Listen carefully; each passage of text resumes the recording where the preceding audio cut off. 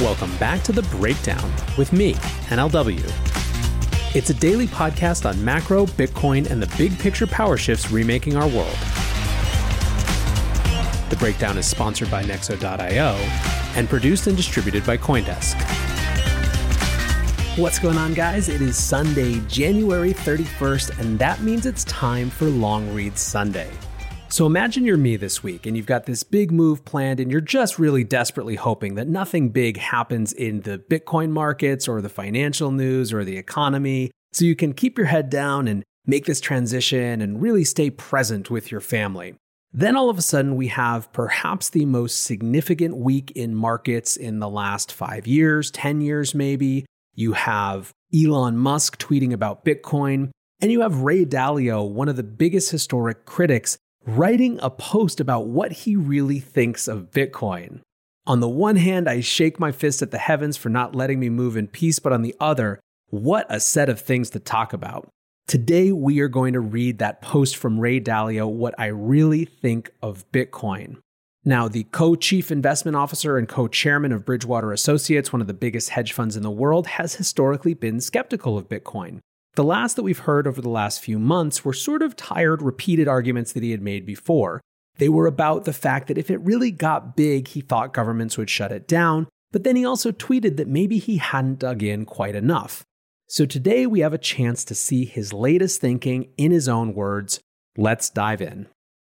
I am writing this to clarify what I think of Bitcoin. Please pay attention to what I am saying here and not what those in the media are saying I said, because this is reliable. I am finding those who want to promote Bitcoin, which is most people, are characterizing it one way, while those who are against it, which are a few scared souls cowering in a corner, are characterizing it another way.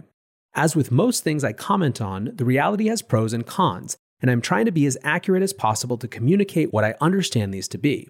To reiterate, as I am not a Bitcoin or cryptocurrency expert, I believe my views are not valuable enough to be relied on, so I shouldn't put them out. I know how much one needs to know in order to have a valuable opinion in the market, so I wouldn't bet on my own views. Still, people demand my non-expert assessment of Bitcoin, and clarification in my own words are better than distortions in the media. So here it goes, presented with the warning not to rely on it. The only thing I ask of you is that you read what I wrote here rather than pay attention to the sound bites in the media. I believe Bitcoin is one hell of an invention. To have invented a new type of money via a system that is programmed into a computer and that has worked for around 10 years and is rapidly gaining popularity as both a type of money and a storehold of wealth is an amazing accomplishment. That, like creating the existing credit-based monetary system, is of course a type of alchemy, i.e. making money out of little or nothing. It, like the making of credit that made bankers rich starting with the Medicis around 1350, is making its inventors and those who got in on it early very rich, and has the potential to make many more people very rich and to disrupt the existing monetary system. Those who have built it and supported the dream of making this new kind of money a reality have done a fabulous job of sustaining that dream and moving Bitcoin, by which I mean it and its analogous competitors, into being an alternative gold-like asset.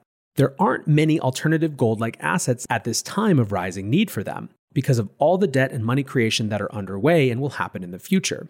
Because of what is going on in the world, besides there being a growing need for money or storehold of wealth assets that are limited in supply, there is also a growing need for assets that can be privately held. Because there aren't many of these gold-like storehold of wealth assets that can be held in privacy, and because the sizes of their markets are relatively small, there exists the possibility that Bitcoin and its competitors can fill that growing need. It seems to me that Bitcoin has succeeded in crossing the line from being a highly speculative idea that could well not be around in short order to probably being around and probably having some value in the future. The big questions to me are what can it realistically be used for and what amount of demand will it have? Since the supply is known, one has to estimate the demand to estimate its price. Looking for the best way to stay on top of your investment game? Nexo.io has you covered in 3 easy steps with their high-yield savings account for digital assets. Step 1. Create an account at Nexo.io. Step 2.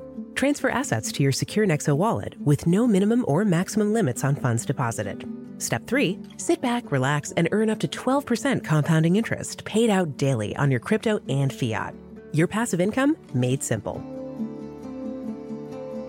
Get started at Nexo.io. I should clarify what I said about its supply.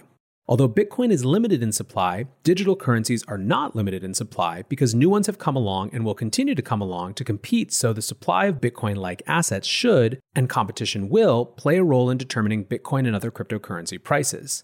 In fact, I assume that better ones will come along and displace this one because that is the way the evolution of everything works, i.e., new ways of doing things and new things always have and always will replace old ways of doing things and old things. Since the way Bitcoin works is fixed, it won't be able to evolve, and I presume that a better alternative will be invented and pass it by. I see that as a risk. For those reasons, the limited supply argument isn't as true as it might appear. E.g., if BlackBerries were in limited supply, they still wouldn't be worth much because they were replaced by competitors that were more advanced. I still don't know the answer to why that isn't a risk, but I would welcome my naivety being corrected. At the same time, I greatly admire how Bitcoin has stood the test of 10 years of time. Not only in this regard, but also in how its technology has been working so well and has not been hacked. Still, to one holding digital or cyber assets at a time when cyber offense is much more powerful than cyber defense, the cyber risk is a risk that I can't ignore. When the Department of Defense can't protect its systems from being hacked, it would be naive to be totally comfortable that digital assets can't be hacked, which is one of the advantages of gold-like assets and is one of the risks of all financial assets. In fact, I think there is a good chance that someday we will see the financial system, which consists mostly of digits, be shown to be more vulnerable to disruption and/or to cyber blackmail than is now recognized. By the way, these things are now happening at a growing rate and can threaten the value of traditional financial assets. I am pointing out to you this warning to take or leave as you like. While I recognize that Bitcoin can be held offline via cold storage, I understand it is difficult to do and that very few people actually do it. So, by and large, my understanding is that by Bitcoin being digital and connected, it is not protected against cyber risks to my satisfaction. I look forward to being corrected. As an extension of Bitcoin being digital are the questions of how private it is and what the government will allow and not allow it to be. Regarding privacy, it appears that Bitcoin will unlikely be as private as some people surmise. It is, after all, a public ledger and a material amount of Bitcoin is held in a non-private manner. If the government and perhaps hackers want to see who has it, I doubt that privacy could be protected. Also, it appears to me that if the government wanted to get rid of its use, most of those who are using it wouldn't be able to use it, so the demand for it would plunge. Rather than it being far-fetched that the government would invade the privacy and/or prevent the use of Bitcoin and its competitors, it seems to me that the more successful it is, the more likely these possibilities would be. Starting with the formation of the first central bank, the Bank of England in 1694, for good logical reasons, governments wanted control over money, and they protected their abilities to have the only monies and credits within their borders.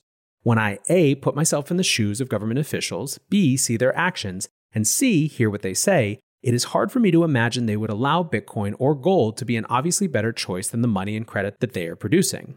I suspect that Bitcoin's biggest risk is being successful, because if it is successful, the government will try to kill it and they have a lot of power to succeed.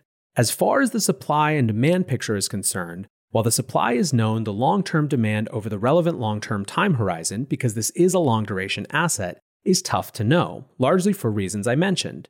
For example, since I view Bitcoin as being a gold-like alternative asset, I asked Rebecca Patterson and others at Bridgewater to calculate the value of private holdings of gold and then take percentages of those holdings and assume they were shifted to Bitcoin to diversify that type of holding.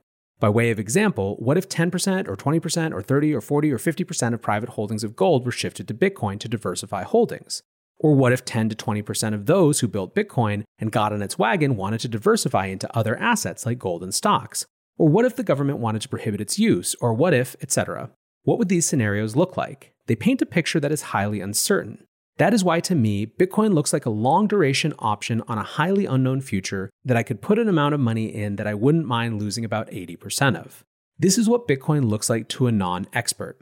I am eager to be corrected and learn more. On the other hand, believe me when I tell you that I and my colleagues at Bridgewater are intently focused on alternative storehold of wealth assets. So I don't want to go point by point and critique or correct Dalio's assumptions. I think that what this is meant to be is a couple things. First, it is a signal that he is now and Bridgewater are now taking this category of assets with Bitcoin at the lead seriously. I would view this as a recognition that he is at the beginning of his Bitcoin exploration in a serious way. If you want to take home one thing from this, that is the important one. That's the powerful one. I think the second takeaway is that this is an interesting insight into where the next generation of FUD or walls of worry might come from.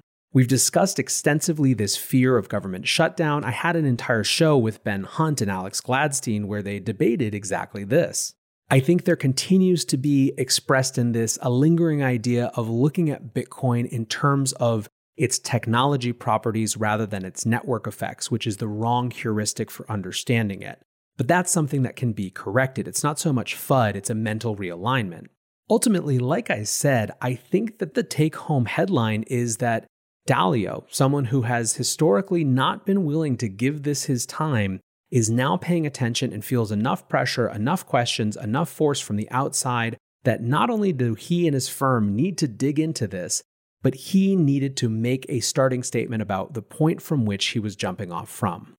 It'll be interesting to watch and hopefully shape his journey, and so I would encourage you to engage with the Dalios of the world in good faith until they give you reason not to. Anyways, guys, hope you enjoyed this little read. I appreciate you listening. Until tomorrow, be safe and take care of each other. Peace.